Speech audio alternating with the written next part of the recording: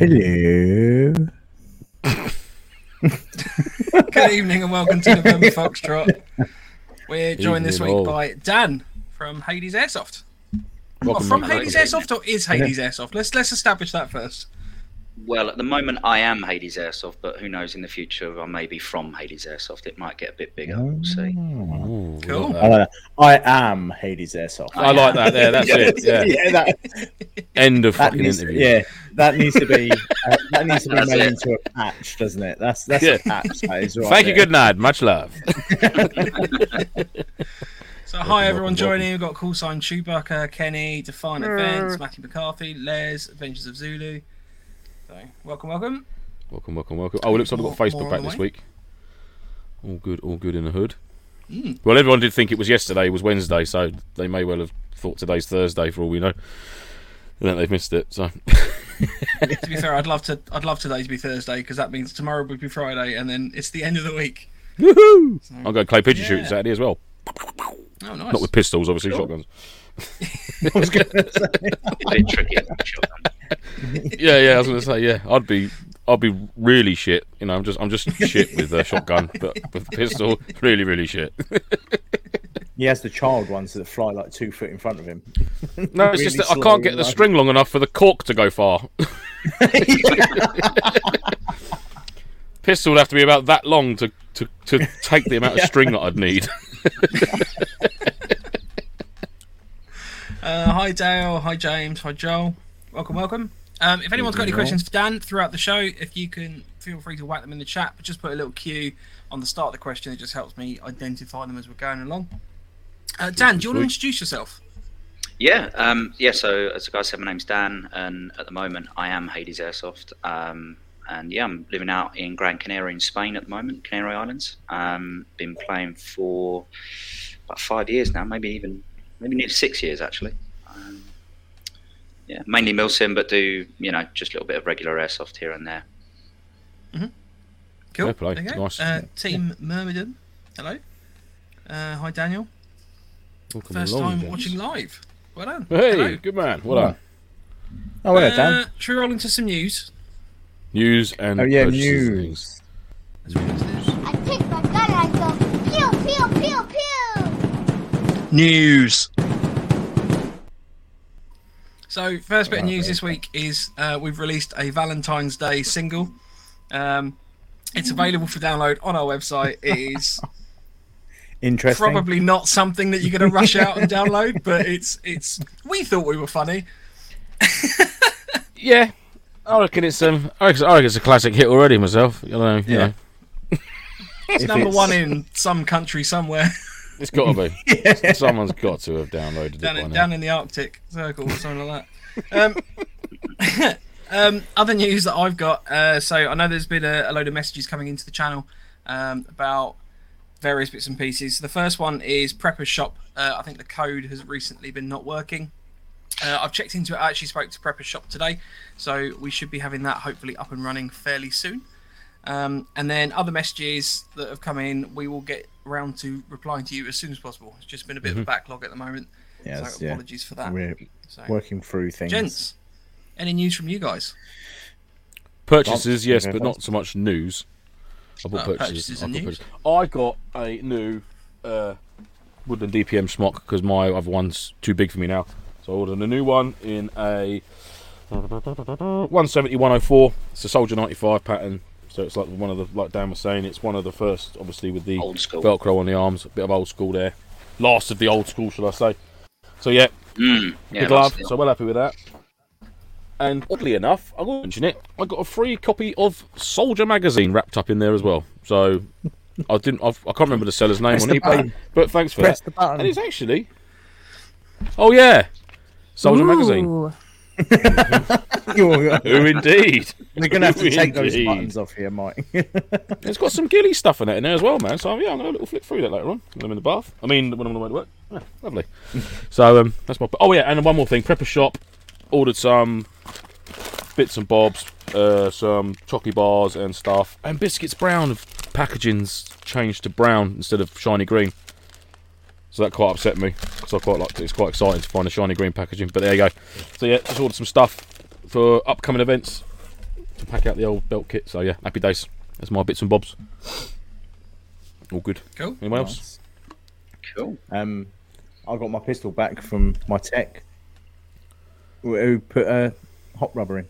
Hey, that's it. That's my news. My life. I reckon is I could really probably have boring done at the moment. And I'm shit at techie, but I reckon I could have done that. Oh no, but I am really shit. No, I'm terrible, Andy. I get everything done for me. I do that as well. It just sounds like a really easy thing that could be done. I've never done it. I'm not saying I have done that, but I reckon I probably could break it. But I'm the sort of person that goes, delicate, hammer. And the two don't normally combine well. as if it can't be fixed with a hammer, then I don't want to own it. No, I don't want to know. That's why I bought a beaten up old Shogun Sport, because I can fix lots of stuff on that with a hammer. Yeah. Your toolkit for that though, is a isn't it? hammer and a 22mm spanner. That is it. Yeah. And I've got a bolster as well for knocking off sheared nuts and bolt heads. Yeah, right, can take that out now. Just weld it back on afterwards. Around my house, if something breaks, then I'll generally have a go at fixing it. But if my airsoft guns go down, I'm not touching them. They can go after someone that knows what they're talking about, because I care about them too much. Yeah, like we mentioned before, it's like trying to carry out heart surgery on yourself, isn't it? Yeah. You wouldn't do it, would you? No, stupid. Oh, nice. Well, obviously, we're going to be talking to Dan this week, so if that's the end of the news, Lance, do you want to kick off the first question? I can indeed. So, Dan, now we've got you undivided attention. So, what's your background? Obviously, you're in the forces, or currently in the forces, or were in the forces. So, it'd be great to hear a bit of background on that. And obviously, did you start playing airsoft or just getting into it whilst you were still serving, or afterwards, or what was sort of the crack there, sort of thing? So I've been out for about 5 or 6 years now, so 2017, and I got into it pretty much straight after leaving. So I was in the army for just under 9 years, and had a good time. It was just time to move on, and just got into airsoft. When I moved out here to the Canaries, I'd not really ever done anything like that in the UK. Just was hooked pretty much straight away, obviously. It's been sort of history ever since. Fair play, nice, good stuff. I've already got some questions coming in from the chat, so I'll bring some of those in as well. Team Myrmidon says, Dan, what's the best lesson you learnt in the infantry that you have used in airsoft? Also, it's a bayonet, not a sword. Can you block them? Can we block that question? No, they're good guys, actually. They were kind of they sent me one of their original patches, so they're good guys. I would say the best lesson I learned in the infantry is it is called a sword, but unfortunately we can't really use those in airsoft. So I suppose you could, as long as it was rubber. Yeah, you could do. It wouldn't quite be the same. I don't think it would be quite the same. But, I guess best lesson. I don't know. It's a tough one. I mean, admin is obviously a good one, because whether we're doing milsim events or even if it's just admin on just a normal game day, like you've got kit. If you've got kit everywhere, you're going to lose it. And back in the army, it means perhaps the mission isn't going to go quite as well, or somebody's going to get hurt within airsoft and milsim. It means it's going to cost you money. So when I talk to people about admin, I say, look, in airsoft and milsim, think about your pocket rather than getting all dramatic with like it's going to cost somebody's life, because it's clearly not. So I would say just good admin is is going to save you money over time, I think. Spot on that, mate. Fair play. Yeah. Like that. To find events, say I like this guy. #admin matters. Admin matters. Question from Terry. Dan, which battalion were you in? I was in 4th Battalion, the Rifles, which is now 4 Rangers, so 4th Battalion, the Rangers. Fair play. Good on you, mate. Cool. Right, I've got a question. So what's your main draw to airsoft then? Like, what's your, I guess, preferred style of event and sort of thing that you like to take part in? I know you said you get into a lot of milsims, but obviously people don't generally tend to start doing milsims. They obviously start skirmishing and then, I guess, naturally progress. Yeah, I think it was the same for me as well, because although I've obviously got the background that I've got, I was still, as I suppose we're all introduced airsoft by somebody that's probably already in the hobby. Not many people sort of decide one day they're just going to take it up. I don't think. Maybe that's not the case. And so my journey into it was fairly similar, I imagine, to a lot of people. So it was. I mean, over here, skirmishing is quite literally skirmishing. So we've only got one on this island anyway, one dedicated site. And once you've been around it a few times, it's obviously, it's fun, but it's the same. So we're quite lucky in the fact that there's quite a few kind of abandoned kind of buildings or complexes or just areas of countryside that we can actually arrange games, or some of them are literally skirmishes where you'll rock up and see who's there for the day.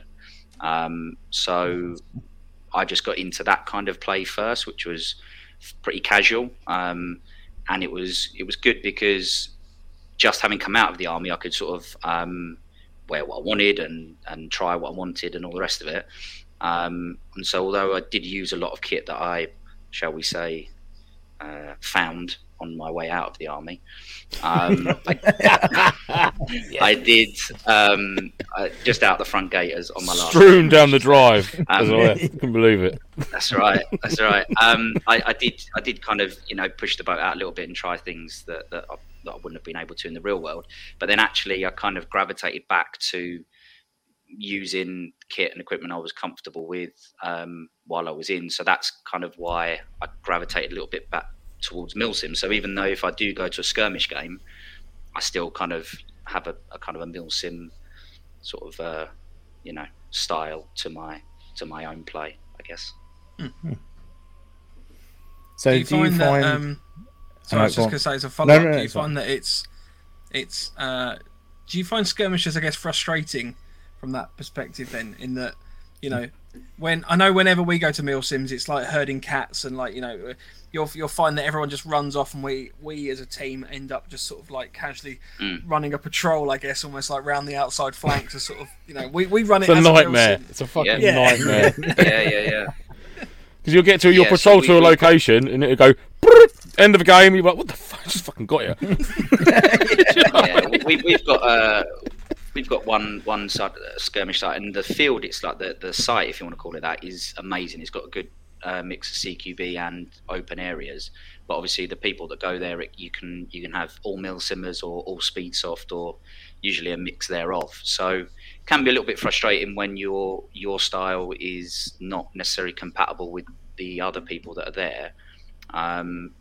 But I think really at the end of the day, like we all have our own styles, so you've kind of got to pay the price for that. If you pride, racking up kills on the day, and that's the most important thing for you, then all right, you might as well tailor your style to the site that you're going to. But actually, I think we all like to put our own stamp on things. So it can be frustrating, but then actually sometimes it's nice to break the routine and play a different style, or somewhat a different style. Well, that kind of lead. Yeah, Dan Brewer has asked, do you prefer milsims coming from a military background? Yes and no. I mean, that it's hard to say prefer, because I can't. Here we can. I guess the sport is quite broad, so we can try a few different things. I mean, the big milsims that we go to here, there's 2 big ones a year, and then there's a bunch of slightly smaller ones. So by the time they roll around, you're really pumped for them. And yeah, you obviously have a great time. But then I do like to that kind of skirmish play, or do a lot of training with my team and stuff like that. So I do enjoy the milsims, but sometimes, like if they're a really good one, I can be like, this is like being back at work, and like you can slip, when you're tired, you think like, why am I really staying up all night for I've paid for this to stay up all night. Exactly. Yeah, so I would say yes, but there's times when I think like, you're paying for this nowadays. It's really, the roles really are reversed. So I would say so, yeah. Generally speaking, yes. Yeah, fair play, mate. Cool. So what sort of kit? Oh, sorry. No, you were going to go. No. I was just going to say, what sort of kit do you prefer to run? Like, do you tend to gravitate more towards the kit that you served in. Obviously, you said that you may have found some stuff on the way out accidentally, fell into your bag. But like, what's your preferred loadout at the moment? And I'm guessing, obviously, over there it's a bit. You've got the heat to contend with as well, haven't you? Compared to what it's like over here. Yeah, the heat definitely is a factor. So you have to. This Sunday just gone, actually, it's a real kind of toss up between like carrying enough water to be functional and not weighing yourself down too much. So you definitely have to have that on point. But kit wise, so I got out just as things like Virtus were being issued. So obviously I wasn't going to get issued the new helmet and body armor because I was on my way out. So when I had the opportunity to acquire some of that, I did. And so that's why you'll see me, my preferred loadout would be the sort of issued Virtus plate carrier and helmet, but obviously tailored to my own kind of style. And then the kind of whole shooter's belt revolution, again, as I was transitioning out of the army, that was really coming in. We'd had shooter's belts and molly belts for a while, but I personally hadn't used them that much. So I found it's been a way to kind of try and keep current, if that makes sense, and just look at what blokes at work are still doing, and talk to them and say, like, why are you doing this? Why does that work for you? And bounce ideas off of them, which I find, which is a nice aspect to the hobby. So at the moment, if you look at my average loadout, it's fairly accurate to what the British Army infantry are using at the moment. Obviously just tailored to my own, specifications, I guess.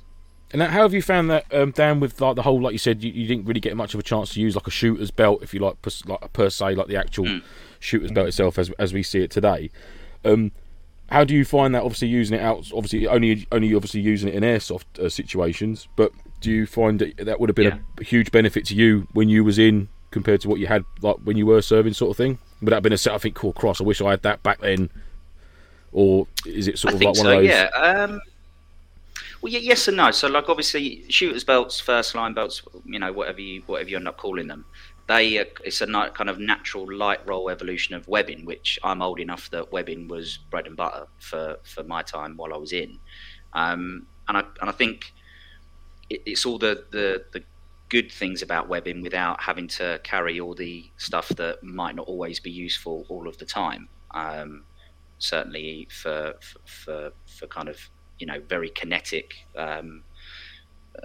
games for nowadays. So I think like we'd had even when like on my tour of Afghan, people were using like they were called molly belts back then, which was essentially a first generation shooter's belt. I didn't personally use them because I didn't really need it for my role. But I think definitely I would think that the shooter's belt is something that I would have used had I been in as they were really coming into force. And the way mine is set up now is, like I say, it's kind of ideas that I've bounced off of friends from work and for my own needs. So it's fairly accurate to I'd like to think, to what I would use would I still be, serving.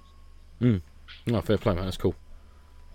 Do you ever get to, I guess, mix it up? So you obviously run a lot of kit that's fairly modern and the like. Do you ever do any kind of the more role play, OPFOR style events? Well, because I don't normally, me and my team don't normally get selected for those, because we over here there'll be teams that really enjoy playing OPFOR, whereas there'll be teams that don't as much, because obviously if you spend a lot of money, down a particular avenue, you don't really like getting told, oh, by the way, for this event you've got to dress like this and buy this. So the times that I have done it, I've got like chess rigs and stuff like that. So that the times that I have done it, I've definitely enjoyed it, because it is that kind of, it feels really odd to have been working, with, let's just say, helmet and body armor for so long, really between airsoft and my time serving, it's like 15 years or something like that. So it's kind of, it's interesting and it's nice to use, but in my mind, I do just feel more comfortable in that kind of more realism focus mode. But having said that, what we're doing nowadays because I've kind of got two teams. I've got one, like I say, is more milsim and one that's more airsoft.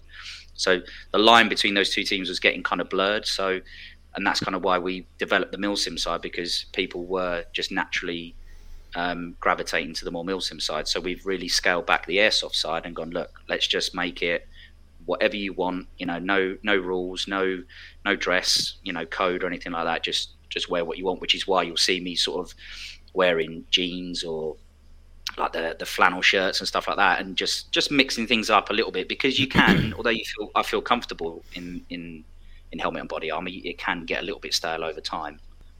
So I think it's good to keep it fresh. And is that, so from what you just said there, Dan? Obviously, if you've got a few videos on your Instagram and that, is that what you and your team running, like the training days and things like that? It looks like it's a sort of quarry backdrop or something like that, where you're doing some like weapons drills and stuff like that. It all seems quite cool. Yeah, it's kind of like I don't know. It looks kind of like a big pit. We just call it the pit, and so in there we'll set up.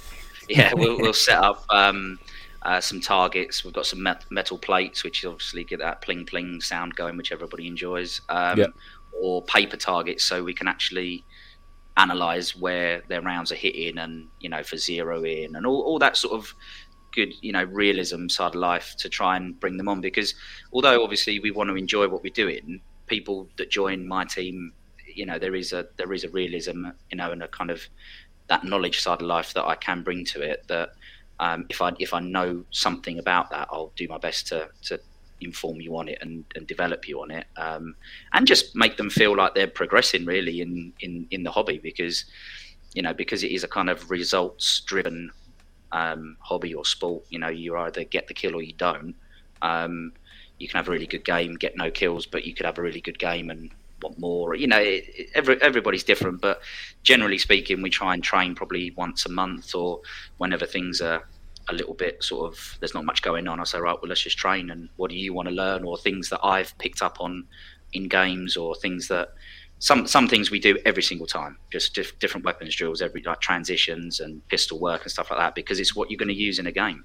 But then other times we'll do fire and maneuver, or a little bit of like casualty stuff, partly for the milsims that we did, but also partly because it could save their life or somebody else's, so they might as well know it. For sure, definitely. A little bit of everything. Yeah, definitely, yeah. So do you cover like also obviously when you say about your milsims, I mean, I don't know how they run sort of in Gran Canaria, are they like a full sort of like 24, 36 hour op, or is there a break in between, like a battle simmy type thing, or is it you literally bash her up under the stars or wherever you're at? And so have you sort of taken your team through some bits and bobs of like you said about the admin earlier and things like that, or setting up a basher and like the whole DOS bag, divvy bag aspect and things? Yeah. So the ones that we go to here is run by a club called eMilsim, and they're really good. They're all civvies, but they're really good. And so we've got one actually coming up end of this month. So it's 31st, 1st and 2nd. 31st of March, 1st and 2nd of April. So that will be from sort of, we rock up at about midday on the Friday, and we'll get time to set up. So we've got bashers and everything, so that my lot will actually bash her up. We'll get our own little section of the patrol base, or whatever you want to call it, and we'll make that as close to a harbour as possible with the bashers and things like that. And then the event will start at about midnight, and that will roll through pretty much until Sunday morning. There'll be a little bit of a break on the Saturday, but it's fairly intense. And so when we started getting involved with those, I said, well, look, if we're going to do it, we might as well do it, right, so to speak. So yeah, some more ponchos were acquired, and yeah, for civvies they can put a poncho up pretty decently. Fair play, that's always good. Yeah, and actually it turns heads as well, because like the one of the recent ones we did, once my lot were done setting up, and actually because apart from a few extra bits and pieces, everything we carry in there we carry on our backs, so as we would at work, and so we're pretty much the first to get set up. So we then started setting up the sentry positions. We had a chainsaw, we was cutting down trees, setting up trip wires, and building up the little kind of fortified stag positions. So actually, when time came for that patrol harbour or patrol base to be attacked, I wouldn't say it was easily repelled, because not everybody knows why we do things the way we do them. But it wasn't too much of a challenge, because the commander of that of our sort of wider team, came to me and said, how do we set this up? How would you set it up? Which is a fairly regular occurrence. So it was a nice triangular harbour, and yeah, it really turned heads really. So if we can do it right, then we'll do it that way. Yeah, absolutely, mate. That sounds awesome. That's cool. I think we might have to take a trip to where are you again? Gran Canaria. Yeah, that sounds brilliant. Yeah, we might have to go over. Yeah, well, nice holiday. Our massive budget. Just a little break, love. This week there'll be a couple of people announcing that they're coming on the next one from the UK, and actually, you're more people that want to attend email sim events over here can do. The first one's free. I mean, they're cheap anyway compared to the UK. It's a whole weekend's milsim for €25. I mean, you can't even play a day game. What? Yeah, it's like cheaper than a skirmish over here. Cheaper than a skirmish in the UK. I keep telling them that they need to bump their prices up, but they're no, tell them. The first one's always free. First one's always free. What's the crackdown with obviously getting your own riffs out there? Or is it just not worth the ball ache and just use some rentals out there? Yeah, correct. So what I'm hoping to do, apart from the fact that the people that are coming are friends of mine anyway, it is it's a big content, exercise anyway for everybody involved. So I've said that don't even bother bringing them out, and a shop that's locally opened up fairly recently that I'm sort of affiliated with, so to speak, they're going to be hopefully lending out some brand new weapons. So what I'm going to do is kind of as that trip is planned and then evolves, I'm hoping that I'm just going to make loads of notes about it. So let's say you guys wanted to come out. Actually, the next time it happens, I've got everything in place that people from the UK that want to come and try, we've got like a list of accommodation or a list of people that are willing to lend out their riffs if the shop can't provide them, or where to get this, where to get that. That sounds awesome. So hopefully, I'd like to bring more players from the UK out here over time. So yeah, for this one certainly we're getting them lent out, and then as it evolves, then we'll see what happens. Perfect, mate. But I mean, is it literally a minefield to bring your own riffs out to Gran Canaria? Yeah, terrible. Yeah, right. yeah. So it's kind of like they're actually covered under a low-level firearms license over here. So you don't have to have it, but if you get nicked and you don't have this license, then life can be made a little bit tricky for you. So the way the police over here would look at it is you was going to bring in a shotgun, essentially. That's the way they would look at it. So it can be done, but it's tricky. Right, there's a lot of channels to go through to do it, sort of like as it would. Right, okay, cool. Yeah, that's fair enough, mate. That's fair enough. Yeah, question from Silly Gilly. He says, "What's the average temperature there?" Well, it varies. Let's just put it that way. So Gran Canaria is kind of like, it's got lots of microclimates. So where I live, right on the coast at the moment, I mean, I've got a jumper on. I'm cold, but it's 17 degrees. The computer's telling me, but we're in winter at the moment, so it's a little bit windy. It's a little bit rainy. But then, a mile away, it could be really warm, probably during the day at this time of year, mid-20s, something like that. Oh, I'd love to be. I'd love to be cold in mid-20s. I know. It's terrible. It's terrible. But certainly in the summer, we've rocked up to games and it's been 40 degrees. That certainly happens. Yeah, for sure. So it's probably 9 months of summer. Let's put it that way. What's the land like out there, Dan, for gaming in? Is it? Because I remember doing a few holidays out there, and they did like a jeep safari up around sort of like some canyony sort of areas and bits and bobs like that. I mean, is that the sort of area that you guys get to play in and like sort of like rolling hills, or is it like quarried stone sort of valleys and stuff like that? It's a real mix. So the island, the wider Canary Islands are very different. So if you go like Lanzarote or Fuerteventura, it's very kind of deserty and there's not much vegetation at all. Whereas Gran Canaria and Tenerife, it's really varied. So here we could play in a kind of, let's just call it a desert environment, or it could be a dense forest, or it could be very mountainous. So a lot of these milsims take place in the interior of the island, where it is very mountainous, very wooded. And actually the temperature up there I think they're forecast like highs of 17 or 16, something like that for that event. So they're all already, buying thermals and, all sorts of bits and pieces like that. But, it's very, very varied. And that microclimate, you can have you could have rain and sun and wind all in one day, all in one game. Yeah, no, fair play. I mean, it sounds like the perfect place to have a milsim. I mean, you've got all those environments. I just imagine Gran Canaria as an island, and it's just like sectors of this is woodland milsim, this is quarry milsim, this is desert milsim. Just like this is where do I go today? It's quite round, so whatever's around the coast is generally a bit more deserty.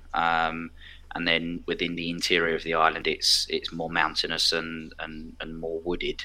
But then in between that is kind of a bit of a mix. So, it's kind of like deserty, but with a mix of scrubland. So it is really varied. Yeah, you could play on the same kind of sites or fields, whatever you want to call them, for a couple of weeks running, and then you could have you could have something completely different every single week. Yeah, so that's really varied. Yeah, that's awesome. Yeah, that is cool. Very cool. So with the kit wise, for obviously we've spoken about yours. What's obviously over here? It's US and Brit multicam. That's what everyone seems to wear. Sure.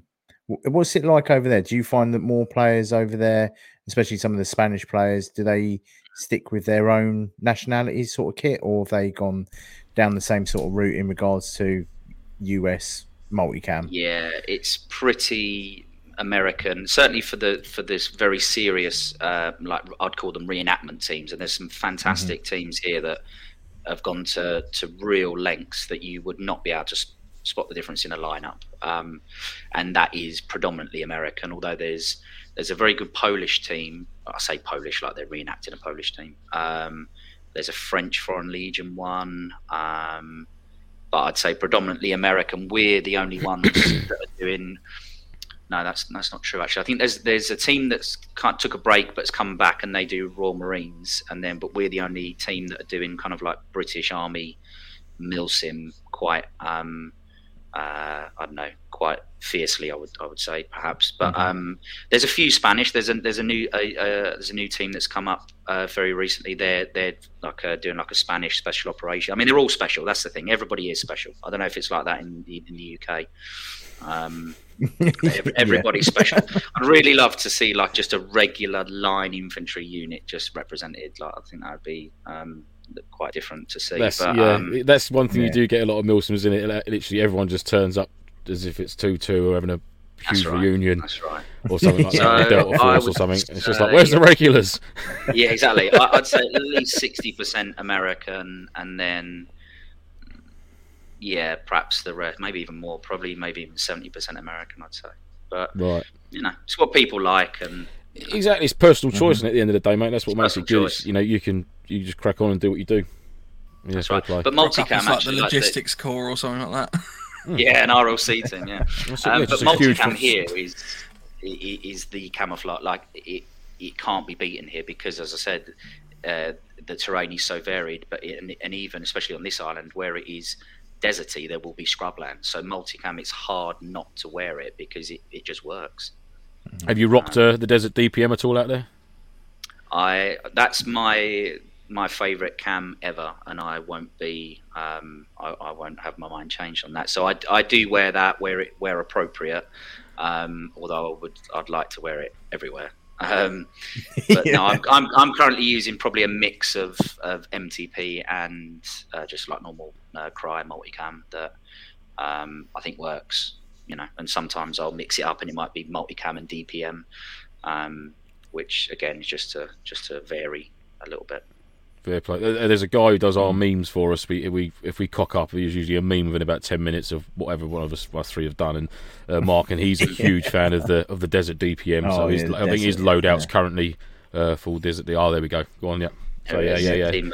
You're not alone in there at all, mate. No, I must admit that's one of my favourites as well. I think everyone has a soft spot. The trouble is you just can't wear it over here because you just. Well, where is it? You could. Right there. I've seen stormtroopers run around to play airsoft. I think you can definitely wear Desert DPM. I remember being at a skirmish day and I laid down next to Deadpool, so I don't think it fucking matters what Desert DPM on. Yeah, smashing red tights you've got on there, sir. Question from Daniel Brewer. Is there a big airsoft milsim community out there then?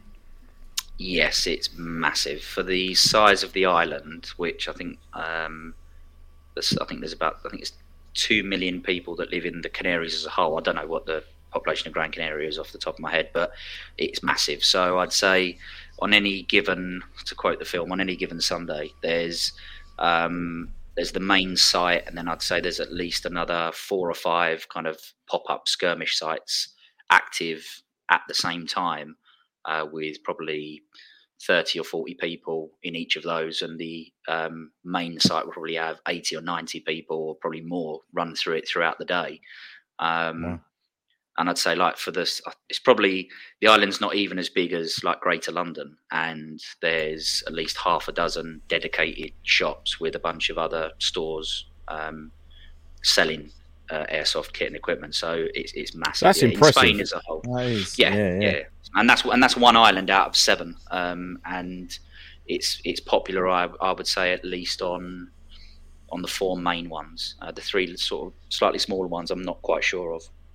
But it's certainly played on Lanzarote, Fuerteventura, Tenerife, and Gran Canaria quite widely. Have you considered developing an island team and taking on the other islands? Not like pirates or anything. I'm not saying you should go across a galleon and storm the beaches of Fuerteventura, slinging BBs everywhere.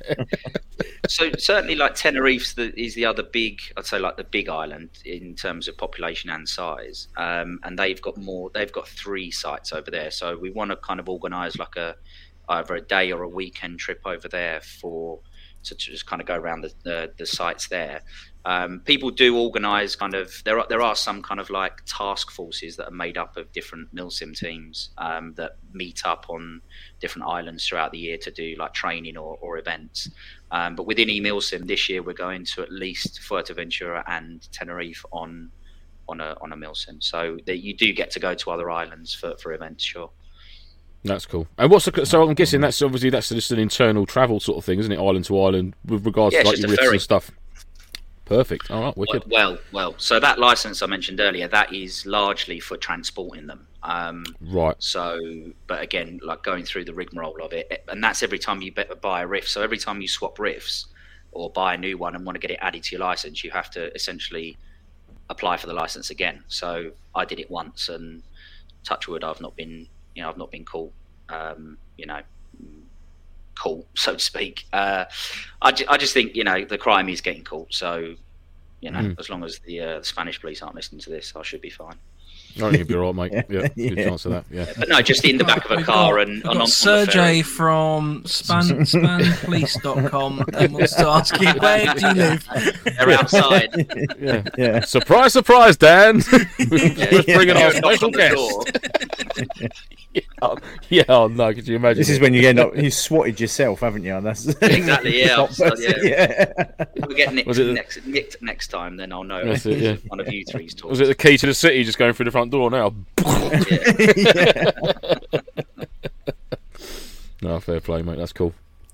So, one question we generally tend to sort of bring up time and time again when we've got sort of current serving and ex-serving sort of people on the show is obviously airsoft has a bit of a reputation for water mitties and sort of being disrespectful and people wearing kit that maybe they shouldn't be wearing and the like. Well, what's your sort of viewpoint on that? I think anybody that's recently bought a DPM smock should probably return it.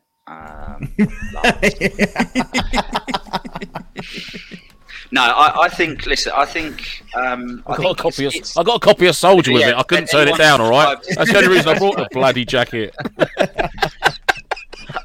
Exactly. Yeah.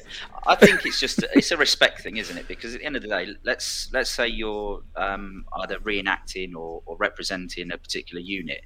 You're doing it because you like them, you admire them, or you aspire to be them, however you want to term it. So I think as long as you're doing it with respect, then it's okay. If you want to, dress up with your, put on your tutu beret to go down Tesco's and tell them you were the first man on the balcony, then yeah, you're doing something wrong. But if you're gonna wear the odd flash or badge or whatever that's from a unit that's currently active, then just do it with respect. And I don't think imitation is a form of flattery. So I think as long as it's done right, then it's okay. As soon as things aren't done with that respect, then perhaps you should be having a little bit of a rethink of what you're doing and why you're doing it that way. Perhaps I don't know. So I just think it's it also it depends, doesn't it? Because the way I see it could be very difficult to the way different to the way somebody else sees it. So it's quite a tricky question to answer, but also that's just the way I look at it, I guess. No, that's fair enough, mate. No, absolutely. Yeah, couldn't agree more with that. Just like you say, it's a fine line, isn't it? I had to do. Well, we did a sort of a murder mystery thing at my sister's, and I was given the role of being some sort of commander or captain or soldier, some sort of general soldier thing that was quite highly ranked. So I went down to the local surplus store and I was like, look, I really want to like commit to this because I love dressing up and stuff like that. And I was like, what's the most least offensive stuff that I can wear? And I think I ended up with like a Remy badge, cap badge on and stuff like that. And it's like avidly making sure that it was fully understood that this was purely just a costume. Yeah. But, yeah, this is it. You're not doing it to masquerade, like I say, down the shops or down the pub as a Remy craftsman. You're doing it as part of an event. Then crack on. Why shouldn't you? Again, as long as it's done, I think with respect, then go for it. I mean, that's always sort of been my sort of thoughts on it. Is obviously I've never served or anything like that, but my thinking was behind the whole water mitty thing and all that is it's the whole wearing the medals and stuff like that and going to. I mean, there's got to be there's got to be something seriously amiss upstairs for someone to go to a parade or something like that and sort of think that they were when they weren't and stuff like. Do you know what I mean? That's to me that's sort of like showing them a massive amount of disrespect. Massively, because like you say, wearing a beret and stuff like that to Remembrance Day or something, and you weren't even like, what the fuck are you doing? You know what I mean? And we see them a mile away. Like it's so easy to spot them, and they will crumble under the least, like just the mildest of questioning. So, why set yourself up for failure like that? Especially like you say, Lance, like going to a Remembrance Day parade where there are going to be. It's just amazing. The videos you see on YouTube of people who have been caught out, and you think, "Fucking, why the fucking hell do you do it?" You're obviously going to get found out. It's ridiculous. It just boils my blood. Really does. Team Michigan put an MP cap badge. Those dudes don't have any friends. You can wear that all day long. Military police, just go for it. That's what it'd be. Now, next event would be military police against Op 4. Or they could be Op 4. Just be everywhere. Be That's an interesting one. As you want with them. I've never thought about that, but would you be done for impersonating a police officer if you went out dressed as an MP? Right, they're not real police. Let's just get that straight. They're not real police, and even within the military, they can't act like there's not even like they police the military as the regular police the rest of the country. So, it's and that they are. Don't get me wrong. That on tours they do actually have a really important role, especially on like Afghan and stuff like that. We had them with us quite often, and they actually bring something to the table. But in camp, they're just hated. Like they just make life difficult, and then they can't even back it up anyway when they want to. Just shocking. Oh dear. I feel like I've touched a nerve. Let's move on. Yeah, there was a yeah. Yeah, anyone that's served will have sort of had a run-in with them, to a greater or lesser extent. Yeah, I always imagine just like soldiers getting frog marched out of a nightclub or something like that by a band of military police. You tend to see it in the movies, innit? Like you see, especially like in America, the old American films, you get the American military police with a white band on their arms, just marching dudes out of bars that are all shit-faced and that. Is that sort of thing that goes on? I think maybe like back in like Germany in the Cold War and stuff like that, they probably had a bigger role with that kind of thing. But I'm pretty sure they're not allowed to do anything of the sort nowadays. Which is probably a good thing, actually, for your Friday and Saturday nights. Fair play. Just going through the chat. There's a few comments. So Team Myrmidon says Desert DPM is life. Kenny says, I find that teams are generally more cohesive in milsims in comparison to skirmishes. Yeah, 100% agree. Team Myrmidon said, mate, we pretended to be militant bakers at a milsim. It was mint. Militant bakers. Yeah, you got to enjoy what you do. You got to have a laugh with it, haven't you? And that's what makes the events, isn't it? It's how much you throw into it yourself as well. You know what I mean? Like, I know you can be standoffish, especially if it's like your first or sort of second event. But the more you throw yourself into it and sort of get involved and put yourself out there, mate, the more you're only going to get good things out of it. You really are. Brilliant. Yeah, I think the more you know, like you said there, you get out of it what you put in, and it's quite normal for a new team or new members of a team to be. I'm not going to use the word intimidated, but to feel perhaps that they can't get amongst it as much as they would like. But I do definitely think that that's part of the process. Like, you're always going to feel a bit nervous doing anything for the first, second, third time, especially where there's people that have been doing it for a lot longer or a lot better, or however you want to, grade that. So, just understand as well that that's natural, and over time you're either going to have fun and want to do it again, or decide that's not for you and move on to something else. I remember our first team sort of proper milsim at an actual designated area was at Longmoor. I mean it was just turning up there. I was just like, oh fucking hell! Look at all these dudes. I was just like, oh dear. Oh, I think I've bitten off more than I can chew. But it turned out it was brilliant. You've got Big Mike from Legion, who just makes you feel welcome. You know what I mean? He's just a big cuddly bear, and we love him. And obviously all these guys that work with him as well. All his staff and out there. And like I said, any problems you ever had, it was a case of just like going up to them, ask a question, you'll get a sensible answer. You might get laughed at to start with, but other than that, it's all good. But you just made to feel welcome. And I've not found any milsim event I've been to, like I can only speak for the UK, where you haven't been made to feel welcome. Really, a lot of the event staff and have been spot on that from an awful lot of the events that I've been to. So it's a good little community. I think it's a misunderstood community. I think the elitism's sort of dying out now, which is good compared to. Well, I've only played twice in the UK, or 3 times if you want to include AI 500 as 2 different days. And I was. That's not a game. Sorry. And so for me, my earpiece come out. That was an interesting event. I did enjoy Which one of those was it, Dan? Here we go. Mike flies the flag for AI 500. No. Trust me, I'm not. I'm just wondering which AI it was. It was the last one gone, the one that was in. Right. Okay. Fair enough. Now said.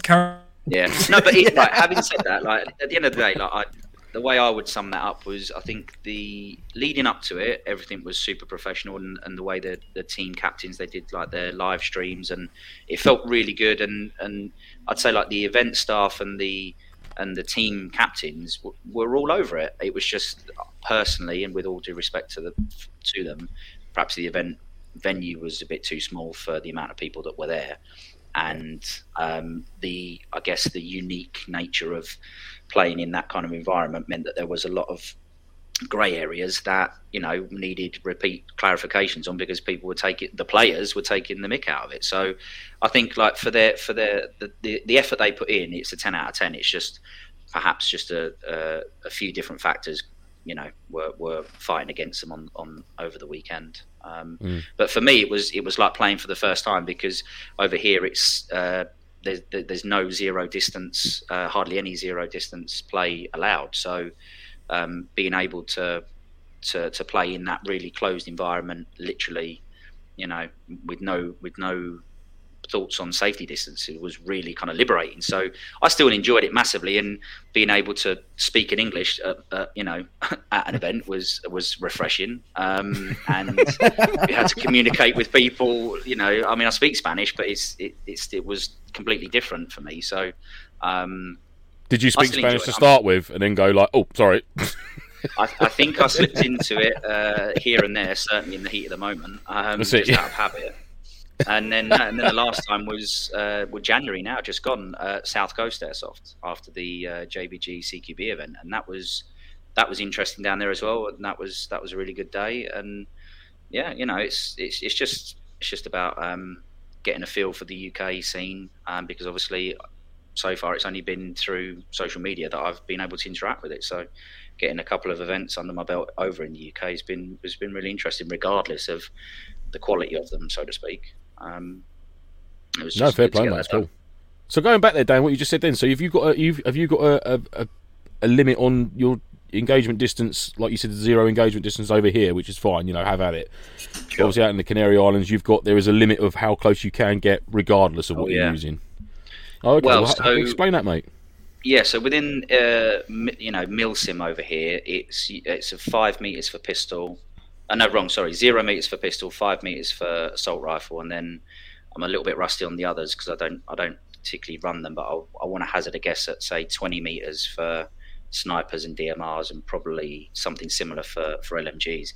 But in actual regular airsoft, so if we was to go to the site over here, it's 10 meters for just assault rifle. So the bang brawl is you can clear whole rooms by just going bang bang bang bang bang bang bang, which blimey, for me is not is not great, but that's the way they have to run it. That's the way I have and to is that law? Is that an actual law? Or is that just the club's decision to do that at that particular site, or is it for insurances? Or I would say at the site it's probably for insurance, because it's really big with tourists, and it's really big for rentals. So I think they have to be quite careful about insurance. But so for the Milsim club, they kind of play a little bit faster and looser with that. So it's like I say, it's 0 for pistol and 5 for assault rifle, which I would imagine is probably in line with the kind of the overall Spanish way or style of playing. So it's actually literally this Sunday gone was 0, and that's the first time I've played 0 distance in Spain in the 5-6 years that I've been playing, and that was great. Fair play. It was really good. So what do you have FPS limits and stuff over there like we do over here? So like obviously your snipers and your DMRs and things are limited, and so's your assault rifles. Is that similar to setup over there, or? So it's 350 for assault rifles, which I think is the same. Yeah, same over here. I think is it 350 or 320 here, but the 350 is the sort of the upper limit of what we can have. I think that's the. I think it works out at. Yeah, it's 1.3 joules, isn't it? Which is it's all based on joules. So. Yeah, a lot of places over here are going to joules now rather than the FPS. We're starting. So the site here, they run on joules. I think it's 1.11 or 12 or something like that. 1.13. I think joules is probably better because obviously it's not as variable across the different platforms and stuff like that. So I think it's largely in line. It's not like playing in Estonia or where it's like 400 FPS, 500 FPS on an assault rifle. Like it's fairly standard with the UK, I think. Yeah, I think it's South Africa that has no sort of FPS. South Africa don't give a fuck, mate. Yeah, it's just like 6 million. Just FPS, shoot till they cry. Don't even need a BB gun. It's fine. Just crack on. Defiant Events have said, Dan, that you need to get yourself over to one of their events, and you'll never want to go back to finger banging one another again. Listen, I'm very, very keen to get over, 2-3 times a year to the UK. So for the right events, then yeah. So yeah, send me a DM on Instagram, Defiant, and if I can make it happen, I'll be more than happy to. Yeah, for sure. Happy days. That sounds good. Yeah, sure. Cool. Just free next month, are you? Yeah. Well, I've only just come back, so I don't think I want to push my luck too much. Exactly. Yeah. Just while we were talking about AI, I don't know if anyone's seen that they've got their new site sorted out for their next game, which is the Abandoned Shopping Centre in Wales. It's been on quite a few TV shows, and there was a TV series a while ago that was like a zombie-based one. It's not abandoned, Mike. It's just in Wales. Yeah.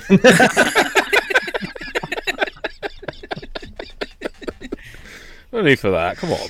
No, that's fine. It just looks interesting. Anyway, Les says, with us having a Yukara over here, how does it work over there for purchasing? So I will answer that with a question. I know what Yukara is, but what do you have to do with regards to purchasing? Talk me through it, and I'll tell you how it's different.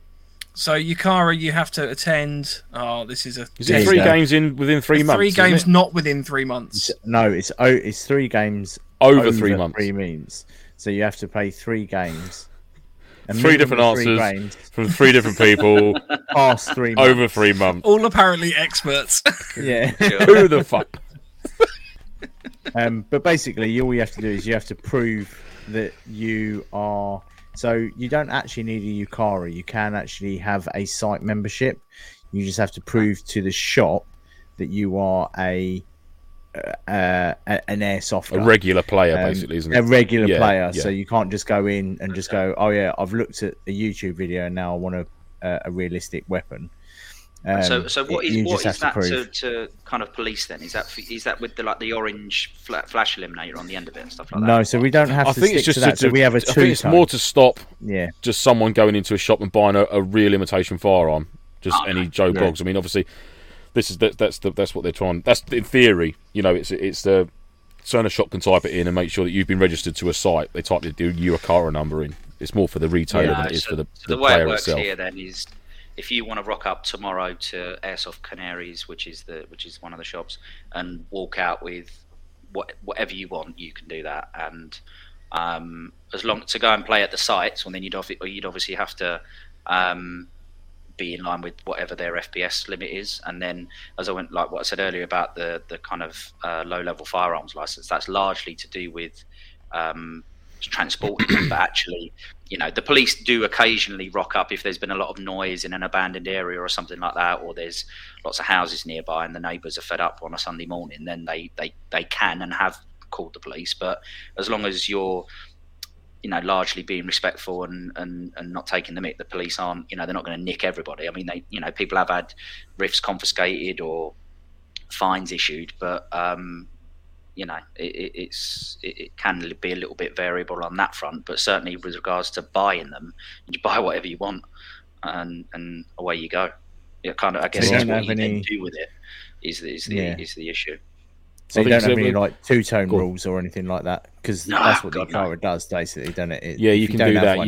You can buy a weapon, but it's got to be a bright colour. Is it 35 or 40%, or is it 50%? It's got to be I think it's a bright 50% colour or something stupid. I think it's 50%. I quite enjoy that the chat is also full of people that are coming up with different answers. So I have actually just Googled it straight from the Yukara website, and it says that you must do a minimum of 3 games over the minimum of 2 months. So the third game has to be 56 days or more after your first game. And so once you've got this, you can then go and buy a non-two-tone weapon. Yes. Okay. Yes. Fine. Yes. That's correct. But if you've got a shotgun or firearms license, don't work. If you've got a shotgun or firearms license, you still can't buy a non-two-tone weapon. Okay, interesting. Because it's not a defence that you're an airsofter, even though you could go out and. It's like my mate Dan. Obviously, he's got a shotgun license, but because his Yukara's run out, he couldn't go and buy an imitation toy gun because he hasn't got a Yukara. Yeah. I get it. That some of them are so realistic. And again, people that aren't clued up on them would not know the difference. No, definitely. That can exactly. be used for all sorts of dodgy. And this is the thing: is you're never going to stop idiots using them in a stupid way. You're not going to stop having that Yukara. You're not, because they'll get hold of them somehow. Christ, they can get hold of real ones. Let's be honest. You can go buy a two-tone one and spray it up if you needed to. Do you know what I mean? I mean, I'm not advocating that, but sure. Well, it's not going to take you much time, is it? But you know what I mean. You're not going to stop stupid, are you? Stupid will always be there. No. That's as long as stupid doesn't hurt other people. It's the main thing.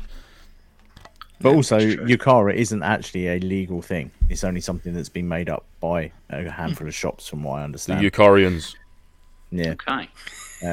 It's all about making money. It all kicked out of the Violent Crime Reduction Act. Basically, the act requires you to have a defence, and the Yukara system was set up as a simple database that they could register players on, and it allows you to prove that defence nationally. When you buy a riff here, you have to give over an ID. They'll take a copy of your ID, and apparently that does get kind of sent across to the police, and so the police will have a big database somewhere, or a drawer in a filing cabinet, where they could say, Lance owns X, Y, and Z, or Andy owns X, Y, and Z, and then.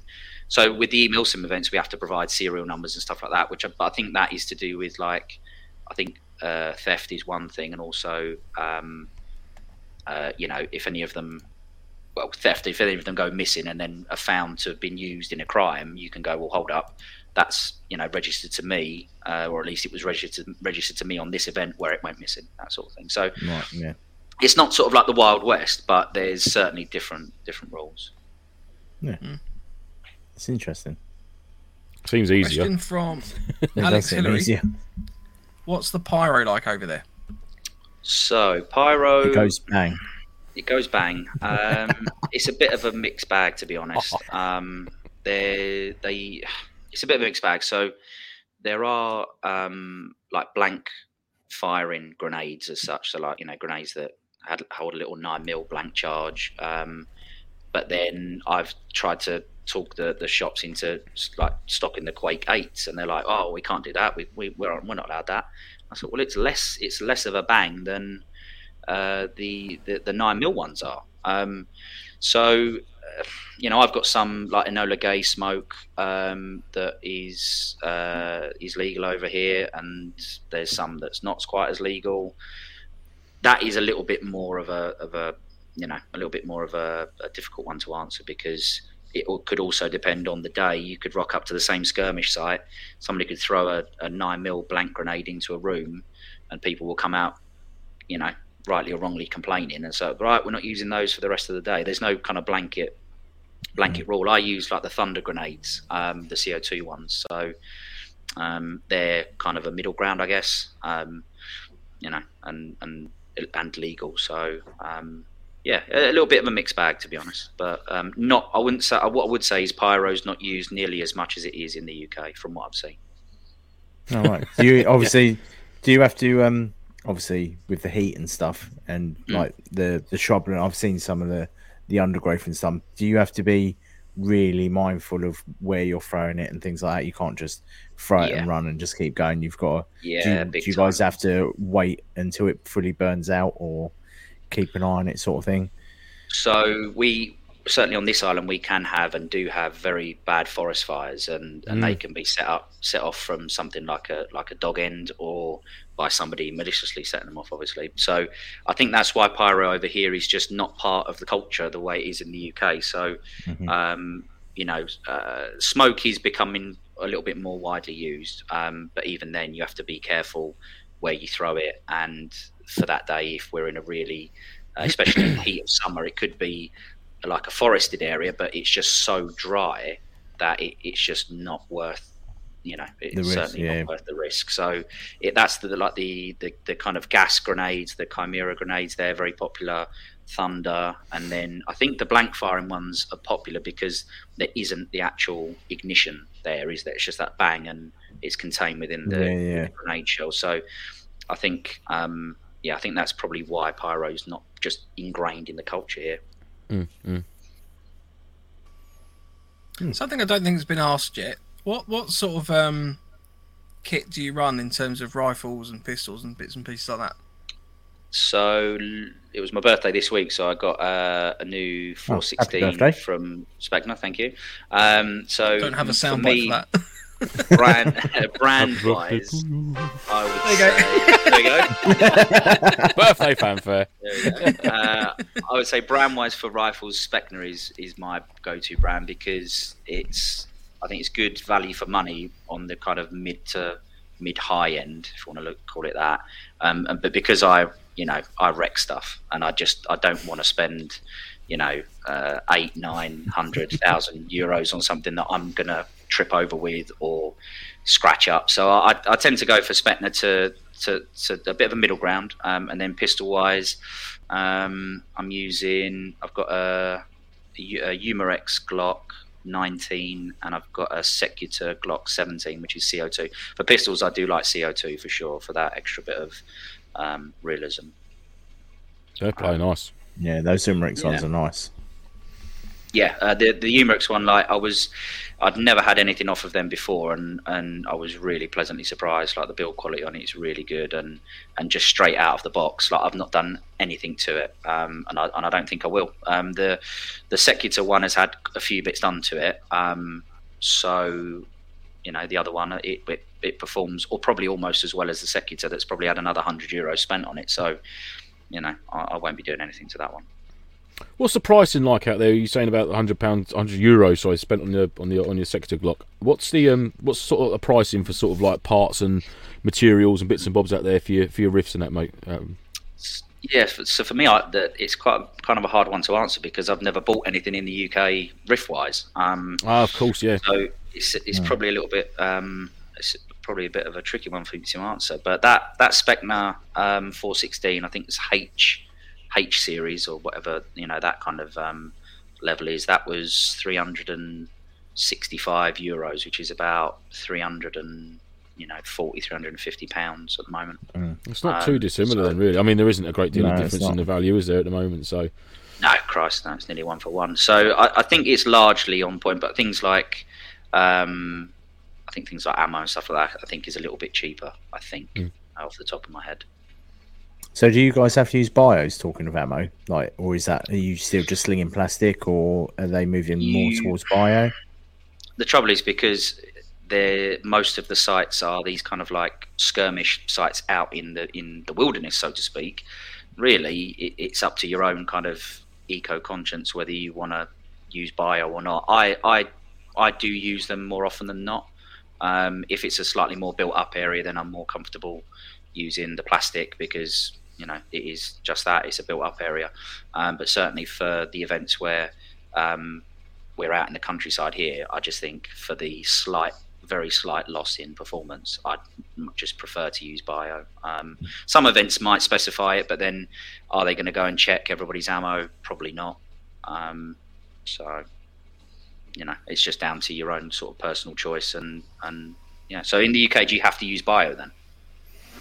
I don't think all sites you do. I think a few sites are turning that way. I mean, I personally only use bio BBs, but I do a lot of games at a private site, and that's part of the stipulation is to, don't mind you using the land, but only bio BBs are to be used on there. Which is fair enough, and I'm not going to disrespect that because I'm getting to use a lovely bit of land, 100 acres of it for doing essentially sort of what I want with regards to airsoft. So I'm quite lucky in that. It's ironic, really, because the bio BBs probably aren't actually that much better. Like from what I've been reading up on them recently, it's mad that we're in 2023 and we can't come up with a new technology to come up with a good little 6mm plastic ball. It's bonkers that we can't find something that will actually properly biodegrade or is edible or something like that, maybe. That's right. That's right. Well, why not? It doesn't. It's just like cornstarch or something. Most of the bios are made of cornstarch and something else, but it just takes some donkeys to break down. Yeah, with certain conditions and things as well. I think it causes an issue on that front, but yeah. Probably with the heat over here, I don't know. I'm no expert on anything bio, but I would imagine they probably break down a little bit quicker. I'd like to think so. Yeah. So, yeah. Dale says go bio and get your free Greta patch today. God, that's it. Greta's peddling her own BBs now. Team Myrmidon says, Dan, favourite bit of load bearing ever used? Ever used? Okay. I had some webbing from Dragon Supplies that cost me. Was it Dragon Supplies? Might have been Dragon. I don't know. I had a set of webbing that cost me about £400 once. And that was good. That was very good. And stupidly, I sold it. One of the very few things I did get rid of before I left. And then I was like, I probably should have kept hold of that. But to be fair, as I touched on earlier, webbing here, okay, on a milsim, if you're going to live out of it, go for it all day long. But then for myself, I probably wouldn't be a fan of lugging the extra bits and pieces around. But I do get that's the primary use of it, is to live out of it at the end of the day. So for a milsim, then a good set of webbing, go for it. Otherwise, like other brands, I really like Warrior kit. I realise over the past few years, certainly within the Army, Warrior's not quite as on quite so much as a pedestal as it used to be, but some of their stuff is still really good for the price. And I just think, especially for this where it's going to get wrecked, then something mid to high range is probably best. So things like the like the shooter's belts from Warrior are really good for, and mine's quite a fully decked out shooter's belt, and that just stays in place. It doesn't need a yoke or anything like that. So for load bearing, around the waist is still a good place to go. Yeah, fair play. Nice. I do love a set of webbing. Two questions came in, both from JBG Airsoft. So JBG says, "Who are JBG?" with the eyes. So I'm assuming you'd know who they are. And they also said, "Will you be selling your Talon Day sack to me?" Right, JBG is Johnny Big Gun, right? And they Johnny are Big Gun. Johnny Big Gun. They're a team of kind of ex-serving. Ex and still serving riflemen, so all from the rifles like I was, and they are a top bunch of lads, and they are really going places in the UK scene, so keep an eye out for them if you don't know who they are already. And Charlie knows that he's getting lent a Talon Day sack, and if it is not returned he's going to sign for it, and if it is not returned in pristine condition, he will be getting billed for the current markup that they are costing on the black market. Talon Day sack. Oh, yeah, that's a bit nice, isn't it? Yeah. So you can't say that, Dan. Not tell us how much they're going for on the black market, mate. I reckon you could comfortably. Yeah, you could comfortably ask for probably about 350 quid, I'd say, depending on the condition.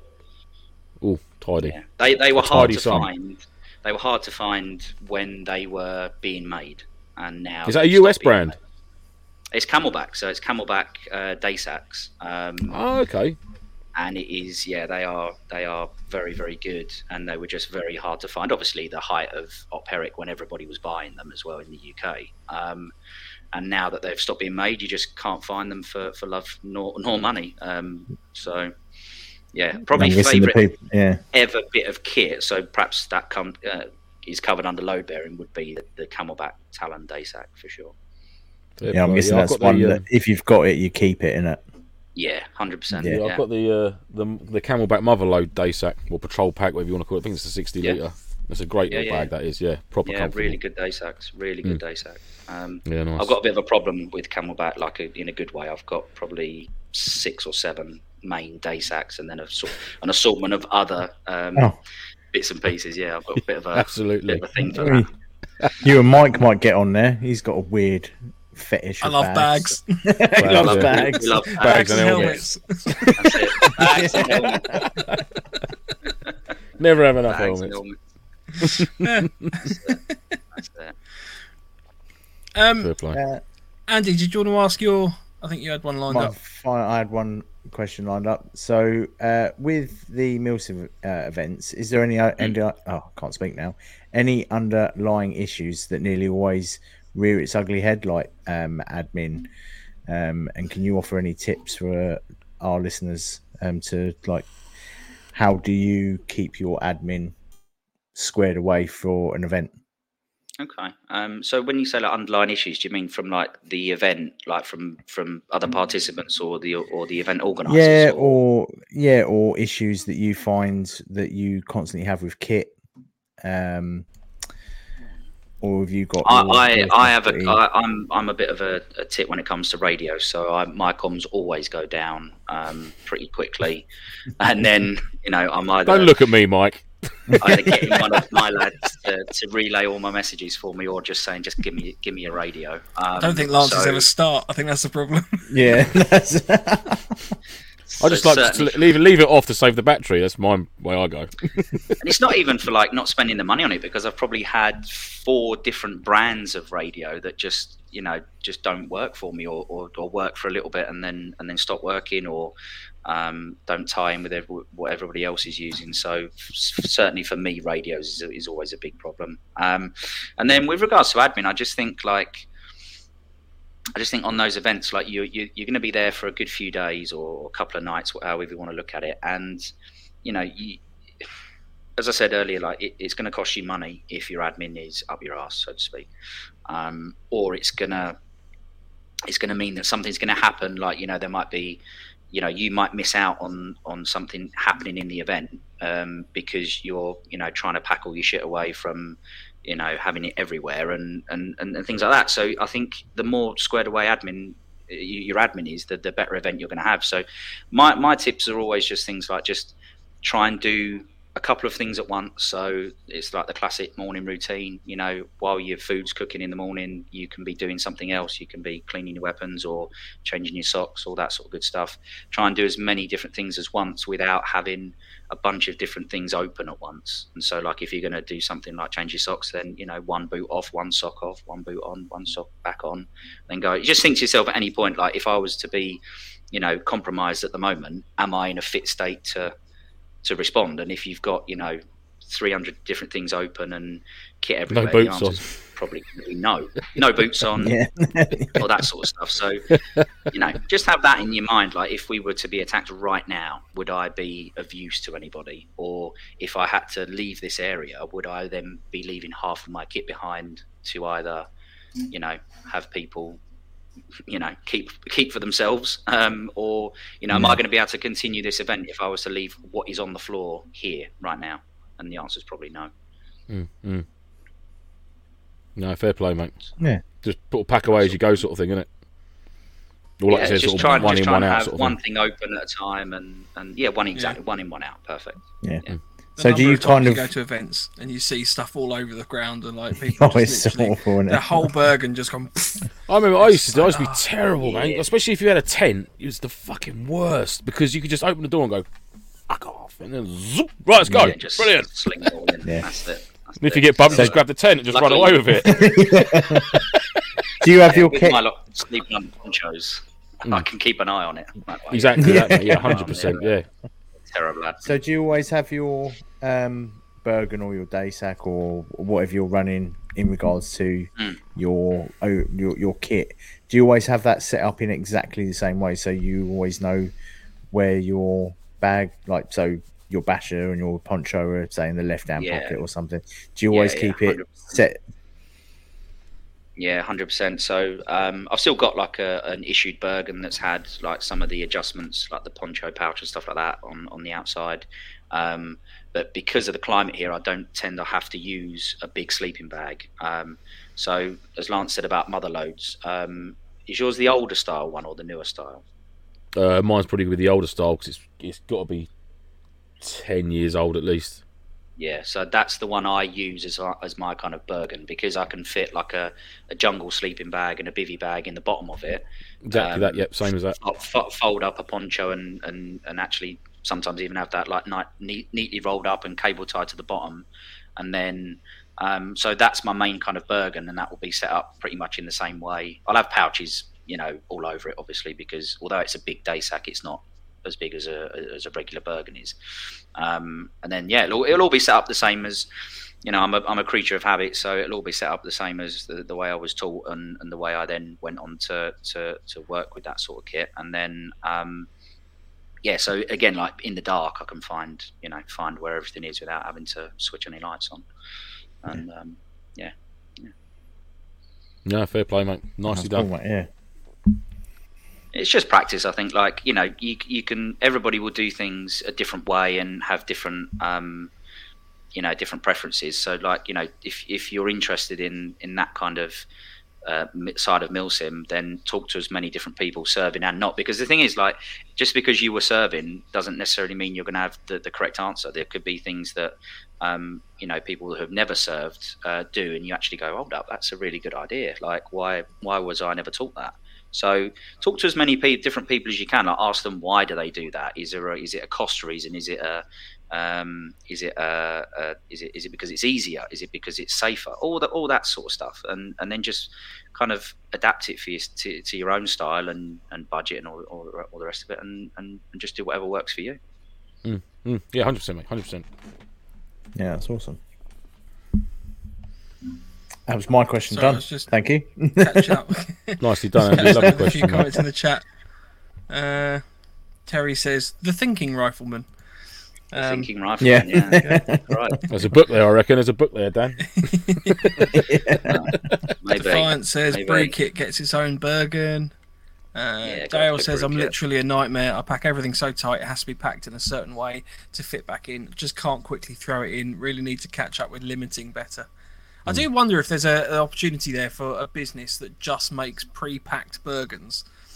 Like, there's your Bergen for the weekend. It's going to cost you £900, but you never have to think about it. It's got everything in it that you need. Yeah, don't worry, just don't unpack it. Away you go. You send it back. Yeah. You just return it at the end of like the weekend, and they just repack it as part of the service. Yeah, I mean, like Dale's thing there. I mean, you will struggle if you pack something that tight and you're literally cramming it shut to get like your straps on and stuff like that, and your buckles done up. Then you're going to struggle to pack it up quickly.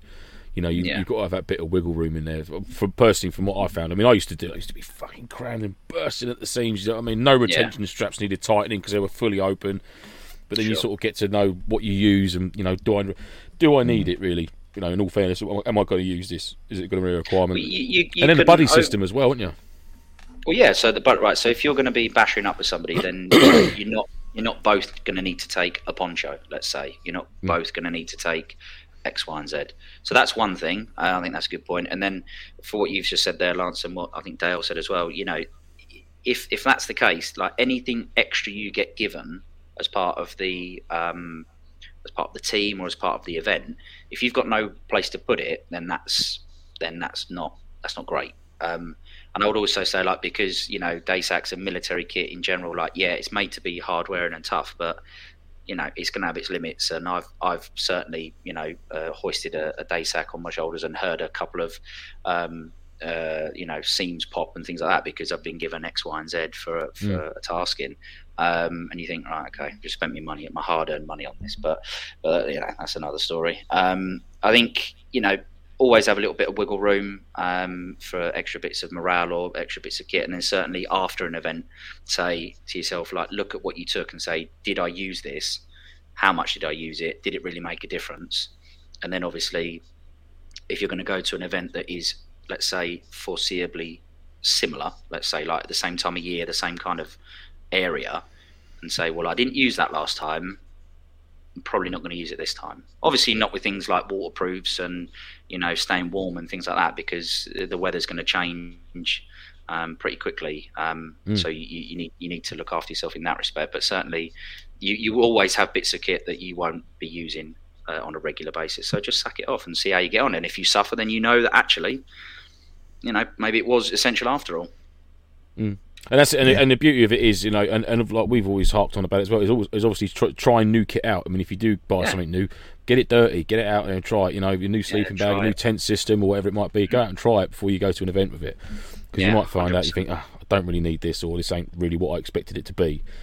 But then, having said that, if something does go Pete Tong on an event, you know, let's be realistic. You are essentially only there for a day. You know, correct. But then on the flip side of that, we've tried to get away from the whole, it's all right, I've got a spare one in the car, you know, because I was terrible with that. Take loads of shit, loads of crates and crates, leave them all in the motor. So it doesn't matter because I've got something in the car and go and get it. Trying to get away from that as well as actually being like more self-reliant, like being out in the field, if you know what I mean. Yeah, I mean, I think, you know, certainly stay away from copying what other people are doing because it looks good. If it looks good, but there is a reason why it looks good or a reason behind it, then try it. You know, get Crocs. Yes. Yeah, exactly. Yeah. I mean, they don't look good, so they don't look good, but you know they're going to stop your feet going down. That's for sure. But no, you know, get kit trialed and ask. You know, before you certainly make any big purchases, like look at asking people why they bought it, what they use it for, are they glad, all that sort of good stuff. Just inform yourself. You know, fire somebody a message or a DM. You know, if they like kit, they'll be more than happy to talk about it, and go from there. I think, and like you say, test it and find out if it's going to work for you before you go to an event. And yeah, you know, but like I say, Lance, like for some people, they don't want to be super self-reliant. Like that's not part of their interest. If it is part of your interest, then yeah, that's brilliant. That's the way I am. It doesn't mean the next person is going to be. No, exactly that, mate. You know, but if that is your part of your hobby, your own personal hobby, then yeah, you know, I think that's great. You know, if you don't pack it, you don't have it, and you know, you're potentially stuck for it. I found watching quite a few of the old YouTubers, like the wild campers and like the bushcrafters and that, and some of the way that they some of the things they do when they come to squaring their kit away, and like the minimalist approach they've got to some of it and what they do. I find that quite interesting, and obviously you can pick up tips from that as well. Especially that they're sleeping out, they challenge themselves like the dead of winter in like just a wool jumper, and they make a long fire and stay there for 2 days. I'm just like, fucking unbelievable, really. You can pick up things like that for sure, and that's more for like if you're going to get caught short. I would say like if you live or perhaps work or hobby in areas that are a little bit spicy, then that's certainly very useful. But I would say like what people tend to, I think personally, what I think a misconception about the military is that we're all Bear Grylls survival experts. We're really not. Like you're often not taught that stuff on a really regular basis. You might do a bit of an interest piece here or there, or depending on what your chain of command's like at the time. But we're taught to use certain bits of equipment to make sure that we're like as comfortable as you could be in the field while being effective and not having 3 Bergens to yourself. So it's a bit of a balance. So we're taught to use all these bits of kit to make sure that we can live in the field and then not be an absolute rag to then go out and do the job. So does that mean that you're reliant on certain bits of equipment? Yeah, well, but it's also the way the system is designed. So it's not really the end of the world then, is it? Yeah, for sure, mate. Yeah. So. Yeah, sure. So JBG Airsoft says fight light, freeze at night. Correct. Yep. Cold and bold. We've all been there. Cold and bold. Well, nowadays the fight light is the new kind of doctrine. So like Jesus, I'm going to say it. Back in my day, it was, you've avoided it. You've avoided it so far. Well, that was more like you carry everything for everything for every possible eventuality, and then you're just in complete rag and never use it. Whereas nowadays they're trying to cut back on that, one for being effective by not having to have an extra 10 kilos on your back, but also for a bunch of different reasons. And so now fighting light is the kind of the new doctrine. But yeah, there is a downside to it that you are going to get cold, and you're not always going to be comfortable. Because that is the new approach, isn't it? The fight light thing. But then you still get the likes, so like you mentioned earlier, Dragon Supplies and JJs are still chugging out Gen 4 belt kits like Haribos. Do you know what I mean? So the webbing's still it's still a call for, isn't it? Well, the whole mainly because I think for JJ certainly being where they are near the infantry battle school down in Brecon, like that is because of promotion courses or trade courses that still require that sort of stuff. So like if you go to the jungle webbing, if you go on junior I think junior NCO and certainly like senior NCO stuff, they're still going to ask for webbing. I think don't quote me on it, but certainly like Bergens and webbing is still going to be used for certain courses. So there's a market for it, and also certain people that still want to use that kit will still use it. Depending on the sort of tour or mission that you're going to go on. So things like Mali that was just been sort of drawn down now, but I would say that webbing to go to Mali is probably a good idea because you're you're living out of it. If you go to Kenya, you're probably going to be living out your webbing. For Herrick, that wasn't the case because we only stayed out a few nights here or there where you didn't really miss your webbing, and it was more it was just a different time. So yeah, for people like JJs and stuff like that, there's definitely still a market for it for sure. Yeah, fair play. JBG Team Myrmidon said that they've got a Viper bag that you can borrow if you want one. There you go. See. Perfectly adequate. A like for like, I reckon. Yeah, exactly. Yeah. No brainer. Why spend all that money on one bag when you can buy like 19 for the same price? Dan, top 3 morale items, go.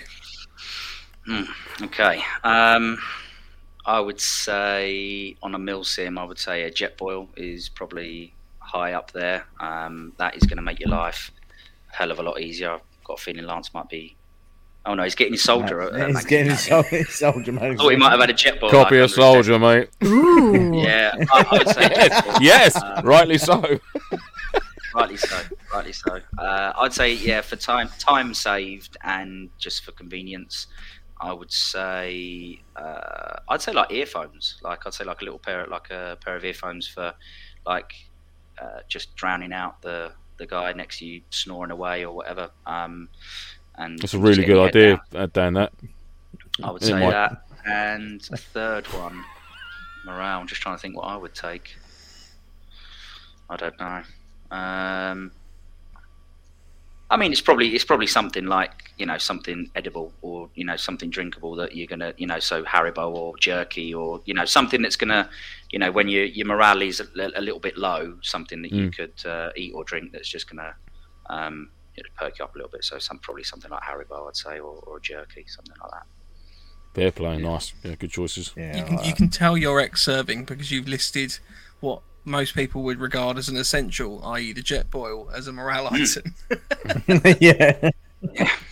Yeah. Well, again, it wasn't. It was morale when they first come on the scene. It was, it was the new thing to have. Whereas now, it's probably the go-to purchase, I'd say. Yeah.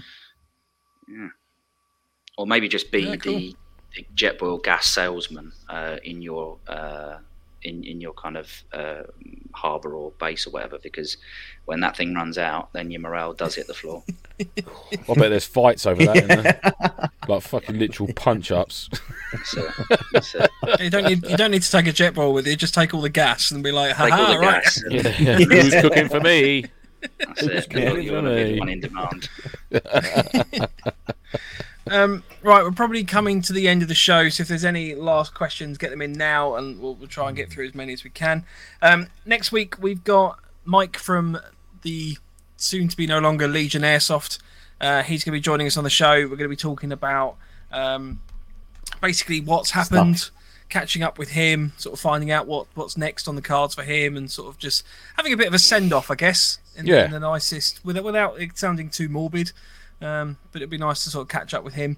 Dan, thank you ever so much for coming on the show. It's been absolutely fantastic having you here. Oh, thank you guys. Pleasure. A few bits and pieces. And how can people get in touch with you?